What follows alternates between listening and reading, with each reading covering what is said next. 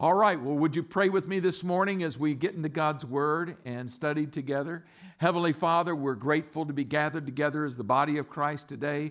We thank you for this church. We thank you that it's a worshiping church, it's a sending church, and it's a giving church. We thank you for all of these ways in which we've worshiped today and glorified you.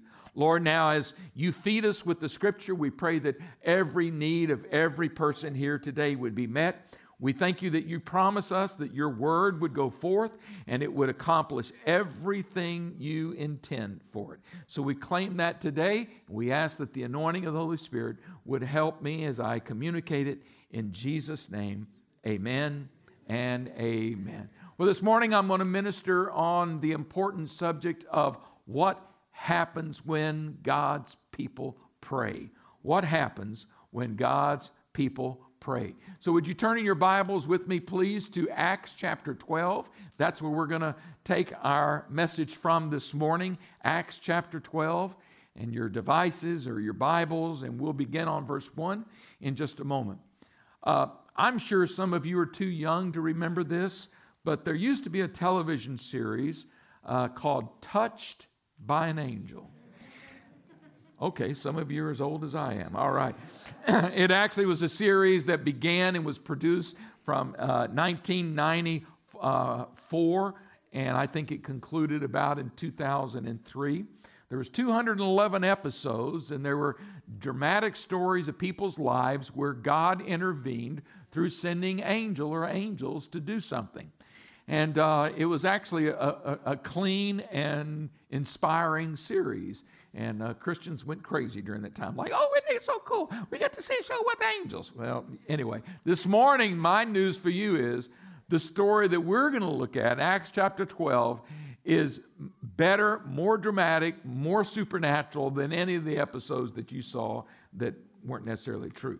So this one is true. And in this one, we see a dramatic role played by Peter as he is placed in prison and then dramatically released by the Lord. This is a message this morning that emphasizes the power of prayer. This is a message this morning that will remind you that no matter what comes against the people of God, God always has a plan. We're going to discover again that the powers of death and hell cannot prevail against Christ's church. Why? Because it is securely built on the rock of Jesus Christ. Amen? So you have your Bibles. While you're holding your place there at Acts chapter 2, let me give you a couple of quotables. Angus Buchan said, there is power in prayer. That's a good statement right there, right? There is power in prayer. When men work, they work. But when men pray, God works. Now, how about you? But I don't mind working, but I'd rather God do the working. Amen? There's another wonderful quote by Oswald Chambers that says this: prayer does not fit us for the greater work. Prayer is the greater work. We live in an interesting hour. We live in a day in which there's never been better technology available for the church. We have better curriculum. We have better training. We have better buildings. We have more resources. We have more books and theology and seminaries and everything imaginable to make the church successful. And yet prayer seems to be at a low point. I think there's been a tendency for people to put their reliance on marketing and programming and this and that rather than the power of true prayer.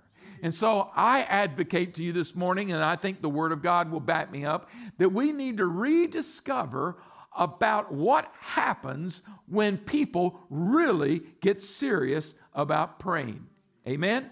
All right, so we're going to look at Acts chapter 12. I have on the slides here for you, and those of you online, you can turn in your Bibles as well. But these are the first 5 verses, and then I'm going to continue to read through verse 16. So listen carefully.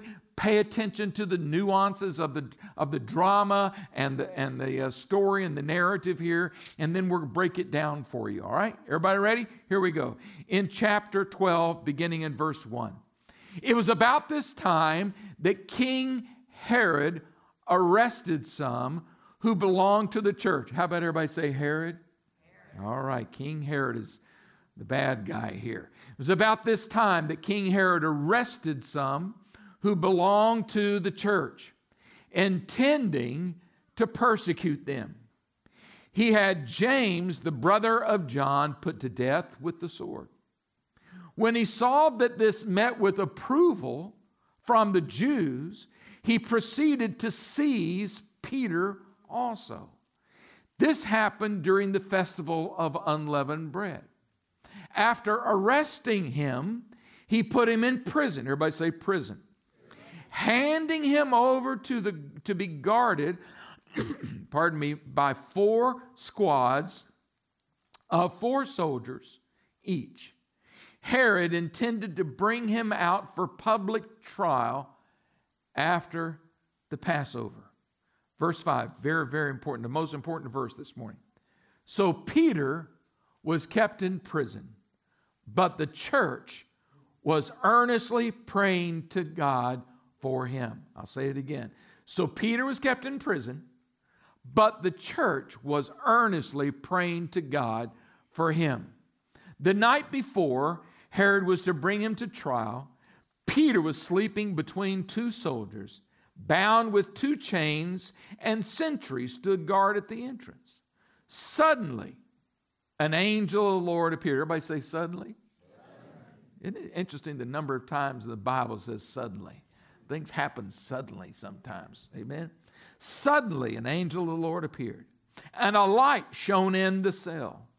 He struck Peter on the side and woke him up. Quick, get up, he said, and the chains fell off of Peter's wrist. Everybody agree this is already supernatural, isn't it? We're not done yet. Then the angel said to him, well, put on your clothes and sandals. Peter did so. He said, wrap your cloak around you and follow me, the angel told him. Peter followed him out of the prison, but he had no idea what the angel was doing was really happening. He thought he was seeing a vision.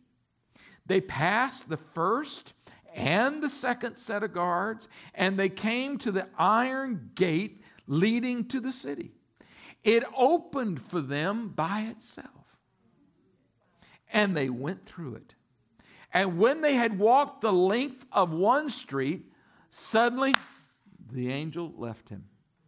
And verse 11, and then Peter came to himself, and he said, now I know without a doubt that the Lord has sent his angel and rescued me from Herod's clutches and from everything the Jewish people were hoping would happen. And when this had dawned on him, he went to the house of Mary, the mother of John, also called Mark, where many people had gathered and were praying. Everybody say praying. Peter knocked at the outer entrance, and a servant girl named Rhoda came to answer the door. When she recognized Peter's voice, she was so overjoyed, she ran back without even opening it and exclaimed to the group, Peter's at the door. Peter's at the door. And they said, what? You've lost it, girl. You are out of your mind. When she kept insisting that it was so, they said, well, it must be his angel. But Peter kept on knocking. And when they opened the door and saw him, they were all astonished. Wow, how many of you agree that's better than any Touched by an Angel episode? You agree with that? We might want to rename this Touched by an Angel, because clearly an angel of the Lord went to visit Peter in prison. Amen? But my focus isn't so much on the angel as it is on verse 5. So Peter was kept in prison, but the church was earnestly praying to God for him. Can I get you, before I go on, and give you kind of an outline that will help hold this story together?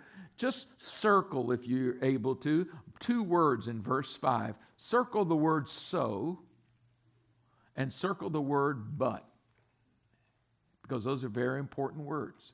So, Peter was kept in prison, but the church was earnestly praying for him. Now, if you take these 16 verses, there's really 4 developments in the story. And these are developments that literally would change that church.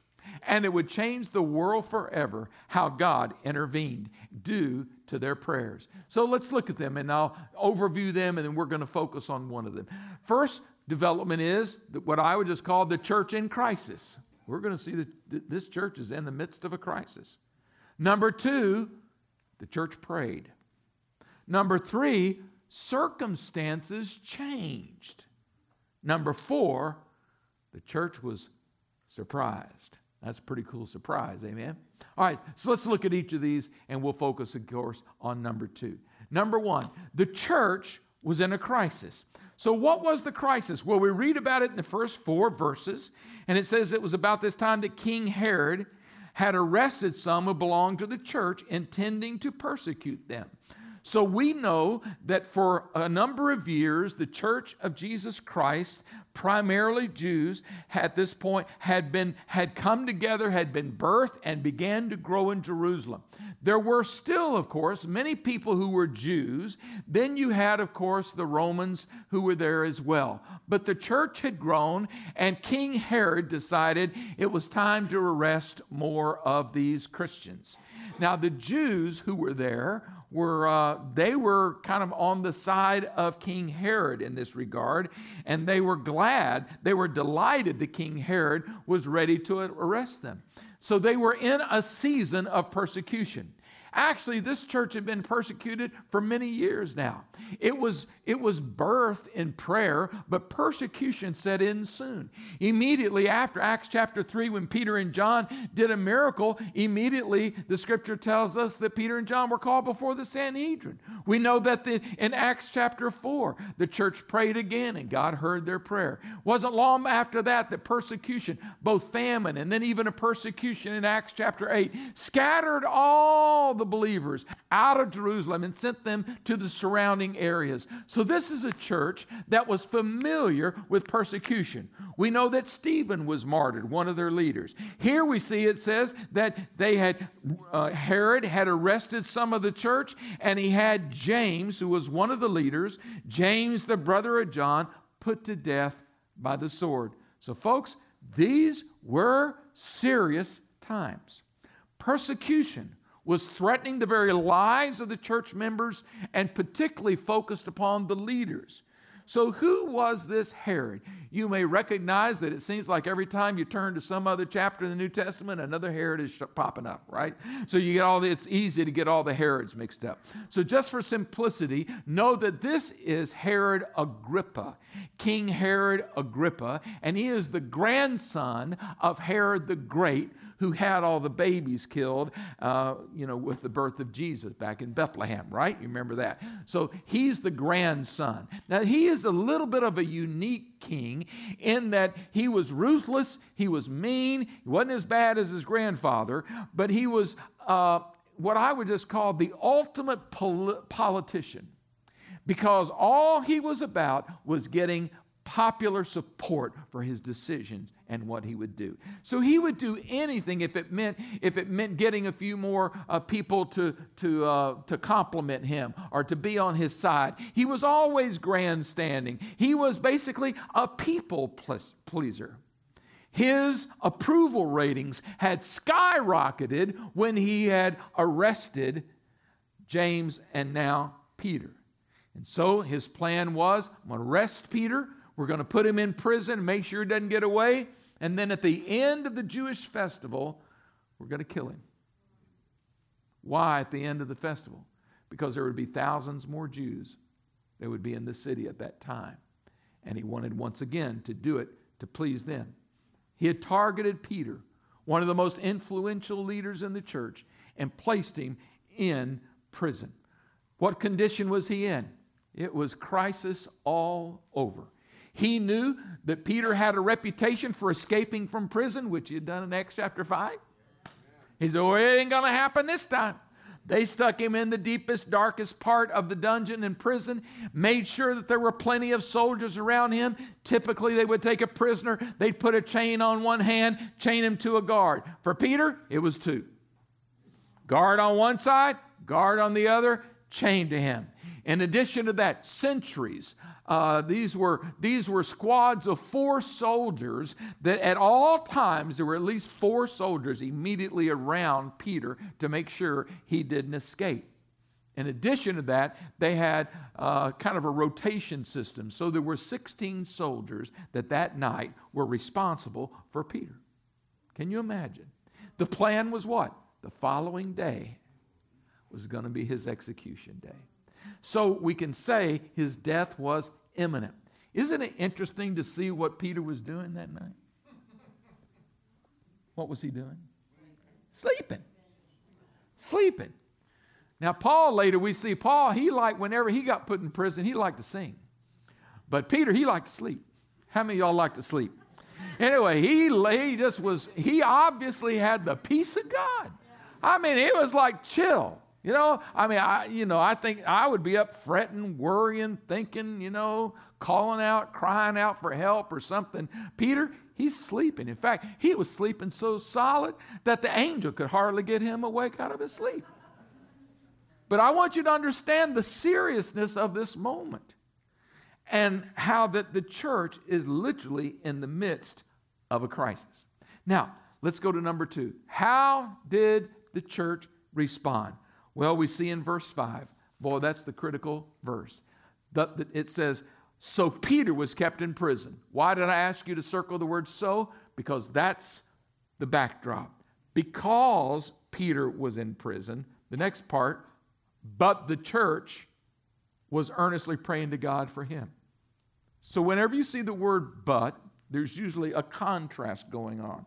So, in other words, because Peter was in prison, because his death was imminent, because the persecution had reached such a pinnacle height, now it says what?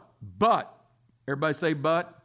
But the church was earnestly, constantly praying for Peter. They were praying to God for him.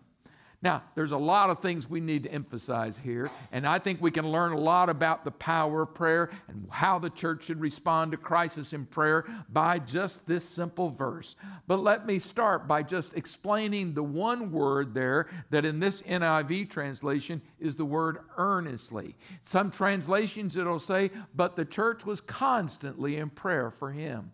Some will use the word fervently. So this is an interesting original Greek word, ektonos, which the word fervent is a pretty good interpretation. The word fervent in English means hot, or something that's boiling over, something that is intense. And it suggests to us something that is zealous or intensely passionate or glowing like burning coals. So that's the sense of feeling about this word. The word ektonos in the original Greek language literally means stretching out. Like stretching out like a runner would stretch out far to reach the finish line with every ounce of energy that they might have. It is also a medical term used to describe muscles that were stretched beyond their normal capacity and with a degree of intensity. It had to do with the stretching of a muscle to its limits. Really what was happening here is the church was stretching their prayer muscles. Yeah, they were praying with great intensity that day. And so that teaches us a whole lot about really what's going on. Actually, it's the same Greek word, ektonos, it's the same Greek word used when it's describing Jesus in the Garden of Gethsemane. When we can remember the level of agony, the level of intensity that's going on with Jesus. He's in the garden. He's wrestling with God's will for his life, right? Lord, I don't want my will to be done. I want your will to be done. But boy, I'm having a struggle. In his humanity, he was struggling. But he was stretched out in prayer. Now, the disciples were sleeping. But Jesus was praying. And he was praying with great intensity. You see, the church possesses the keys that can unlock even prison doors. The keys to your particular crisis. So we see so much here about the power of prayer. I was thinking about a story that might be helpful for us before we look at the different aspects of the way that they prayed. It's a story taken from the life of Martin Luther, the Reformer. Way back in 1540, Martin Luther is said to have had a friend, one of his best friends and one of his ministry associates, who was named Frederick Myconius. Frederick Myconius was very, very sick and at the point of death and was expected to die in a short time. He wrote a letter and had the letter immediately sent off to Martin Luther. And from his bed, he wrote this very tender farewell letter to his friend and his ministry associate. History tells us that when Martin Luther received the letter, he immediately sent back his reply. Listen to his reply. It's quite bold. Martin Luther writes this back. He said, "I command you in the name of God to live and not die. Because I still need you in the work of reforming the church. The Lord will never allow me to hear that you are dead, but will permit me to work with you, and I will actually survive you. For this," he said, "I am praying." He said, "This is my will." He said it was God's will.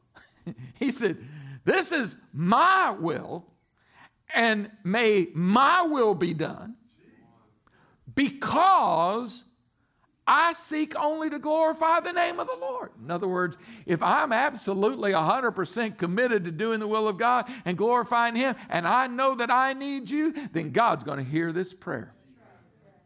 He was praying how? Earnestly, passionately praying for his friend. Did you know that from that day on, Frederick Myconius began to improve? Got his strength back, was off his deathbed, and continued the ministry. Myconius lived 6 more years after that moment and died 6 months after Martin Luther. His prayers were answered. What kind of prayers does the church need to learn to pray? What kind of prayers when we face crises in our lives? Because all of you have faced crises. Someone say amen. All of you have faced challenging moments and times, whether it be a loss or whether it be a lack or whether it be facing a mountain of problems that you're not sure how you're going to get through. We all face different kinds of crises. How should we pray when we're facing this? In this case, we see, so Peter was kept in prison, but the church was earnestly praying to God for him. How should we pray?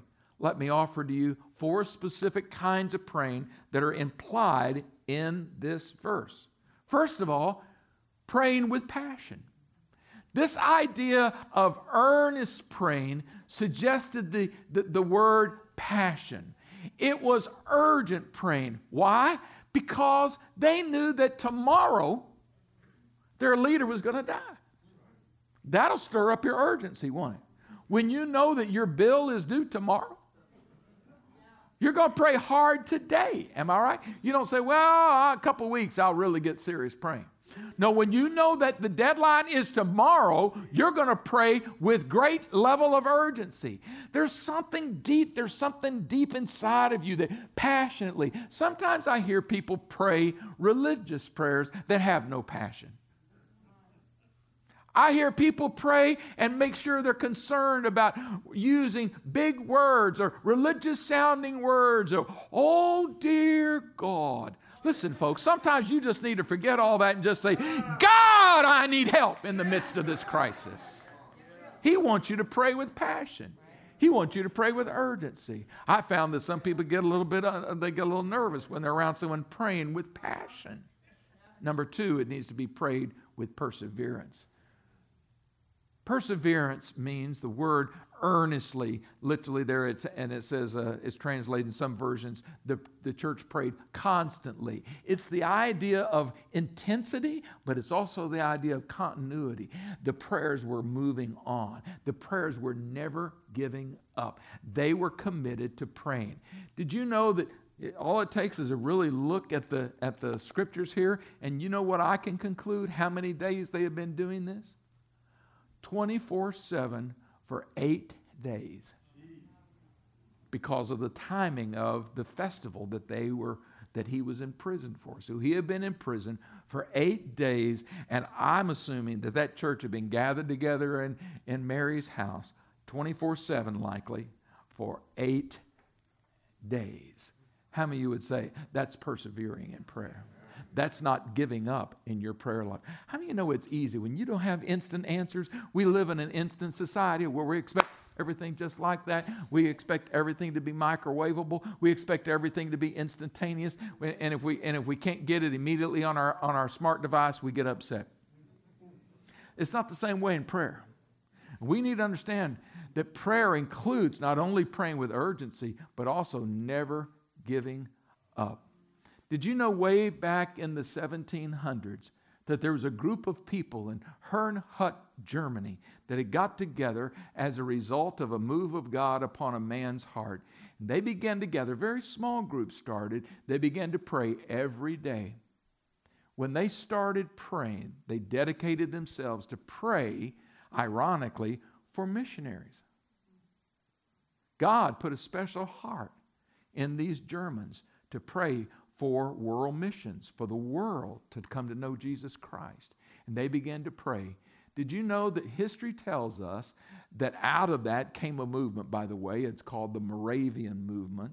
The Moravians, there's some different cloisters of Moravians, particularly even now down in North Carolina, and some of you are familiar with that. The Moravian movement happened as a result of that prayer meeting. Did you know that prayer meeting went on 24/7? They did it in shifts. 24/7 for 100 years straight. With no stop.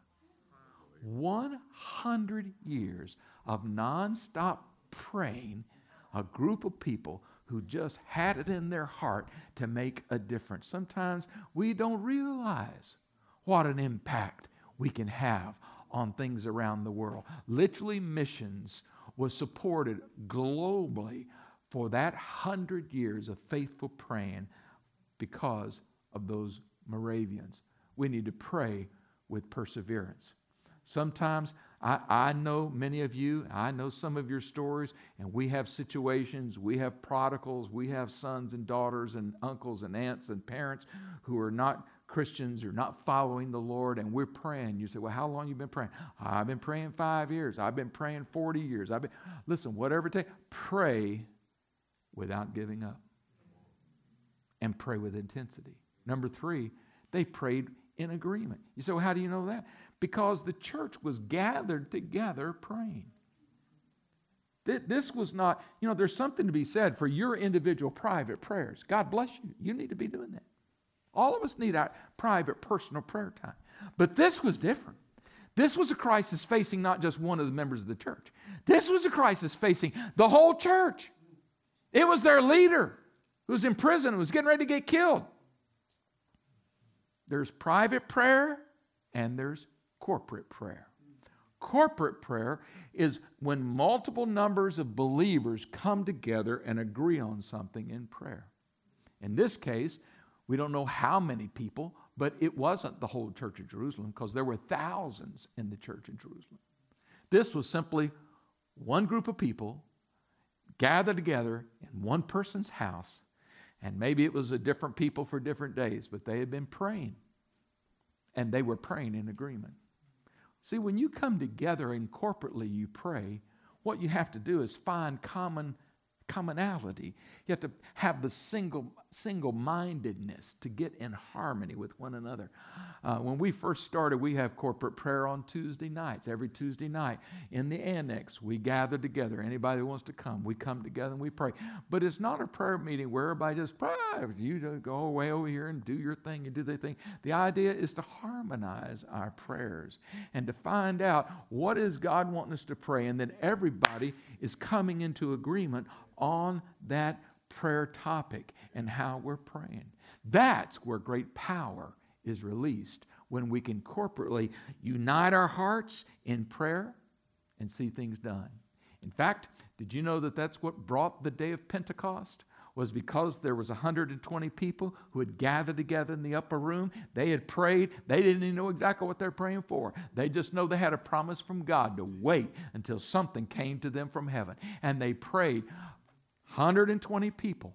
And they prayed, and they prayed, and they prayed. And those people prayed for 10 days. They prayed until God opened up heaven, poured out the Holy Spirit, and filled them all with the power of God and supernatural signs and wonders. Why?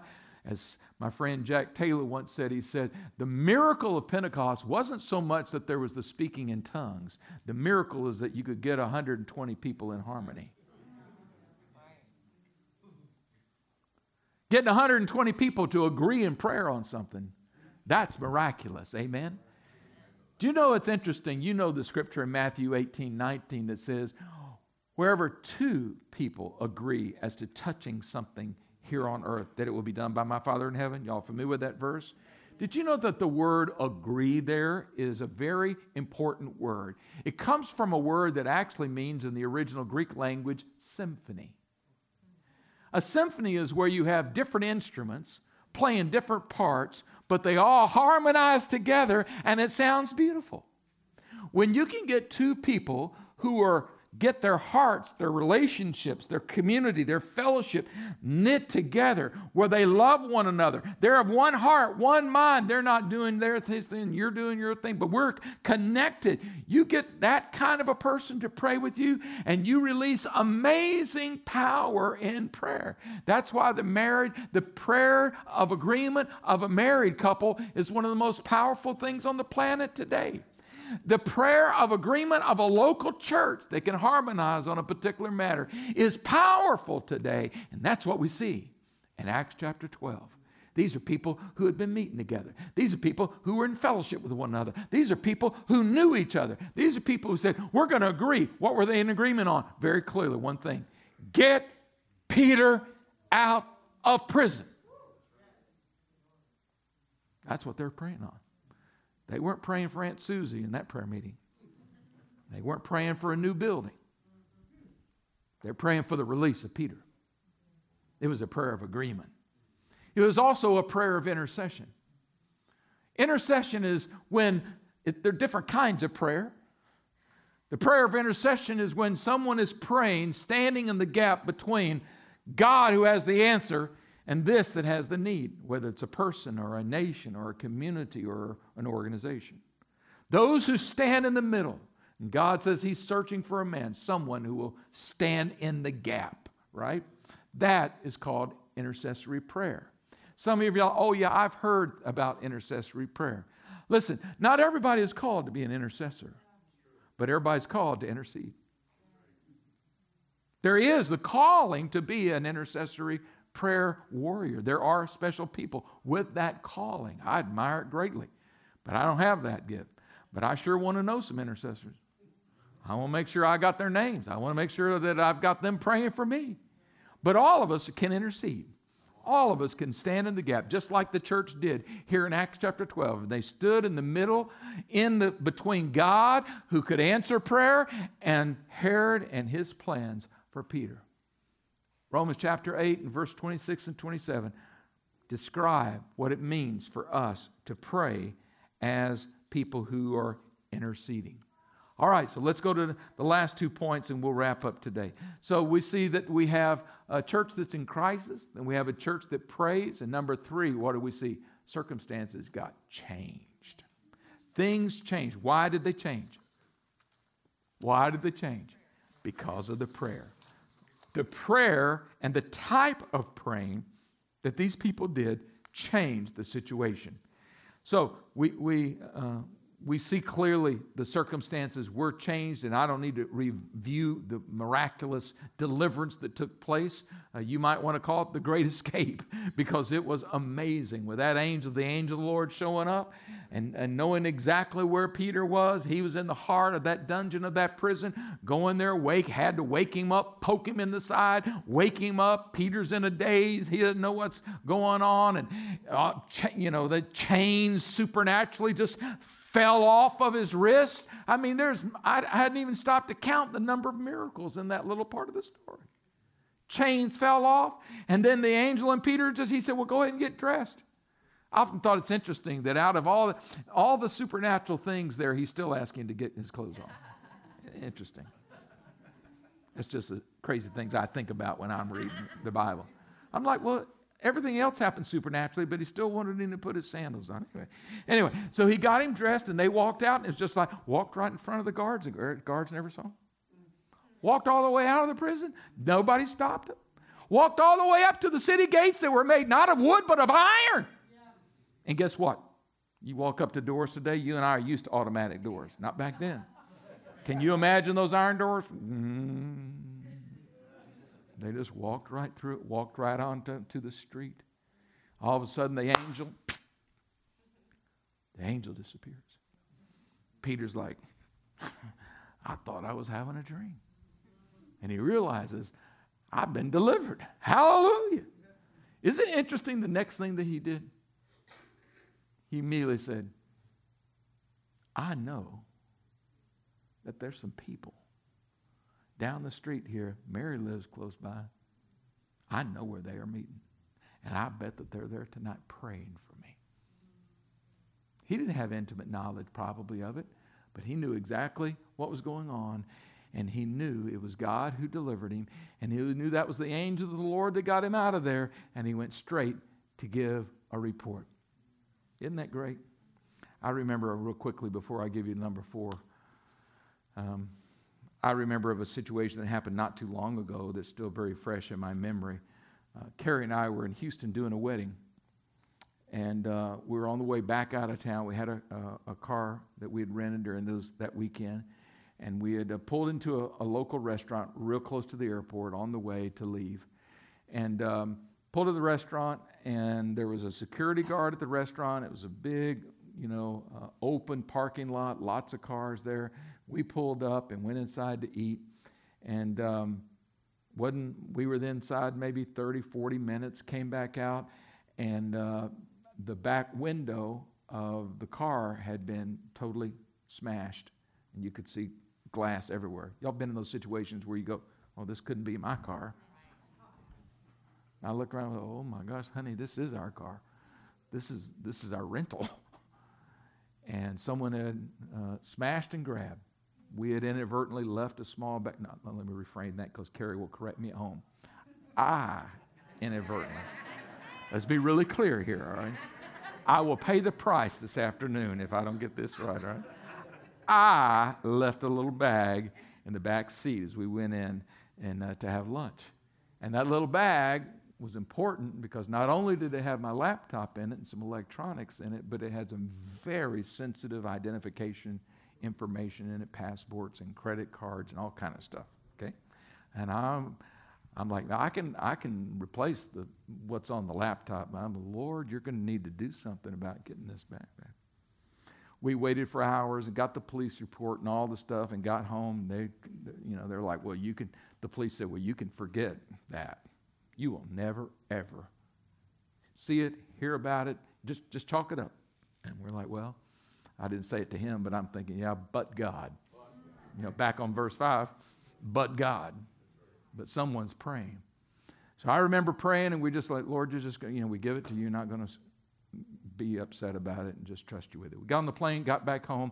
Within 1 week, I got a telephone call. It was a businessman from Houston, Texas.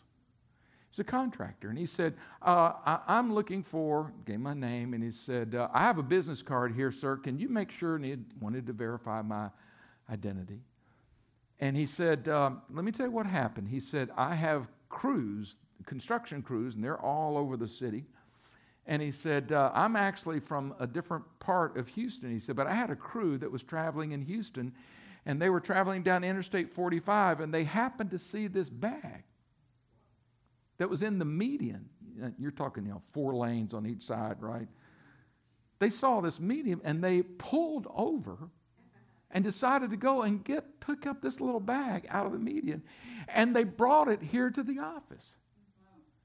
And he said, and my assistant opened it up and poured through it, and we found your, some business cards in there and some other things that are personal. And I kind of think you probably had a computer in there. Am I right? Yes, sir. And he said, I'm not sure what's gone and what's there. He said, but I'd be happy to ship this to you. He packaged that up, sent the whole bag in its entirety, shipped back here, with everything in it except for the laptop, every sensitive item of information that was in there. And I thought, isn't that just amazing that they would even think, and you can imagine what they're doing. They smashed and grabbed that thing, pulled that laptop, and tossed the bag out the window. But the fact that it was seen, the fact that there was someone willing to be responsible, someone willing to pull over, so you could go through all the parts of it. I knew it was simple. I had prayed. And that's what happens when God's people pray. Number 4, and the last point that we'll make, is the church was surprised. The church got surprised. I was a little surprised when I got my bag back. Here we have in the end of the story, we see what? We see Peter going to the house where the church was meeting. He started knocking on the gate outside. The servant girl came out. Her name was Rhoda. By the way, the name Rhoda literally means rose. And that was a fragrant moment, I promise you. So Rose is out there. She's listening. She hears Peter's voice. She heard him knocking on it. She never opened up. She never saw him. She just heard his voice. That's Peter's voice. She ran inside, tell the rest of the prayer meeting, Peter's outside, Peter's outside. Oh, get out of here. Rhoda, come on. You're always joking with us. Rhoda, come on. They didn't believe her. I don't know how long it took. Peter just kept knocking, screaming and yelling, knocking. Finally, they went back, opened the door. Sure enough, it was Peter. And can you imagine the celebration they had that night? The next morning, he was supposed to be killed. The church was surprised. Now, let me just make a point here. It's important because it immediately raises kind of a theological question. It is apparent that church was praying hard, praying with passion, praying in agreement, praying, doing their job, and there was one significant element missing: expectancy. The fact that they were surprised, shocked, that God would actually hear their prayers. You say, well, I thought God just answers prayers of faith. God does what God's going to do. I can't explain to you even the mystery of the providence of why James was beheaded, why James was killed and Peter's delivered. I'm certain they were praying for James too. I can't explain that to you. But what I can tell you is, not only do we need to pray the way that this church did, but if you can add some expectancy to it, it'll not do you any harm. I promise you that. We need to pray believing. This story ought to, I have a feeling after this prayer incident in Acts chapter 12, how many of you think the prayers of the church actually got better? They started praying with more faith. I believe that. I believe that their expectation, well, if God did it with us for Peter, he can do it again. He can do it again. So add to the others some expectation. What a wonderful story of what happens when God's people pray. Would you stand to your feet with me? I'm going to ask that our prayer teams would come forward, and they're going to help me minister here as we wrap up. I'm going to do something a little bit different today. I'm going to ask you to evaluate your own mind and heart life and say, am I facing a crisis or a need where there's a need for breakthrough in my life? If you have some need for breakthrough, it doesn't matter what area of life, you're still like, I need God. And some of you who are watching online are like, I need that right now. We want to pray for you. And here's how I'd like to do it. If you're here this morning, you're like, I have a critical need for breakthrough in my life, and I want to be included in this final prayer, because we're going to pray together corporately, just like they did in Acts chapter 12. And if you have a situation like that, would you just raise your hand right now and say, I have one of those in my life right now? Just raise your hand. All right, so there's half a dozen to a dozen people here in the building with that. Do you mind just walking to the front so that we can be very focused upon you? If you'll walk to the front and just face me, we're just going to pray together, and the prayer teams are here. They're going to be in agreement with you, and after we pray corporately for you and agree in prayer, you're welcome to go individually, and anybody can come up for decisions or to have these couples pray with you. That'll be just fine. Come on forward. Make a little room here for everybody. Come on together. And those of you who are watching online, you just step out right where you're at. If you're driving, don't move. Just keep driving. But all right, so we're going to pray. The early church prayed and stuff happened. Am I right? So do we have the same God? Is he the same yesterday, today, and forever? If he was big enough to get Peter out of prison, is he big enough to answer their prayers? All right. So I can't promise you an angel. We're going to pray though, all right? Here we go. We're going to pray. Just pray. Stretch your hands towards them, and let's just pray for them. Take 15, 20 seconds. Just lift your voice. Be passionate. Be in agreement. You are now called to intercede for them, and I'll close us with prayer.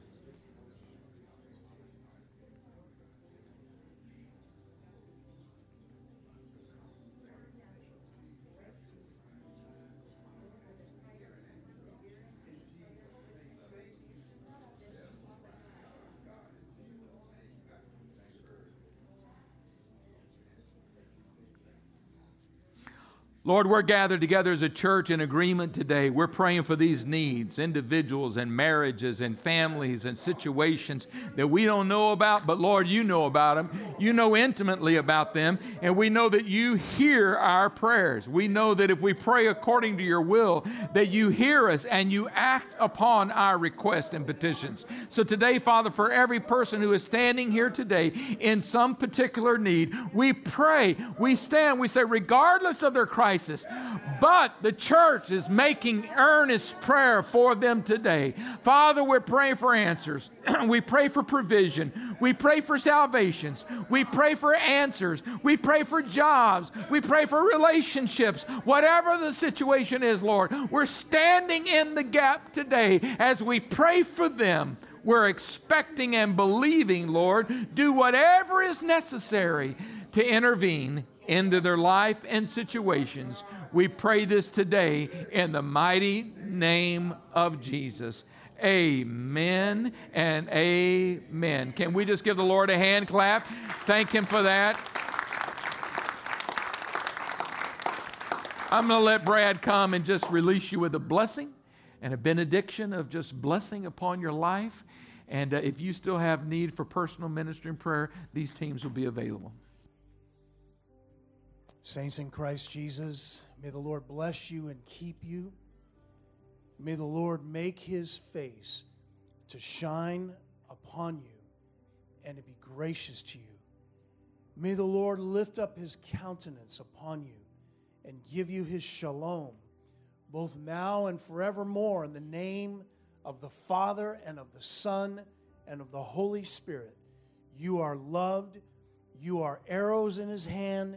Go forth and be his blessing to everyone you come into contact with, believer and non-believer alike. In Jesus' name, amen and amen. God bless you.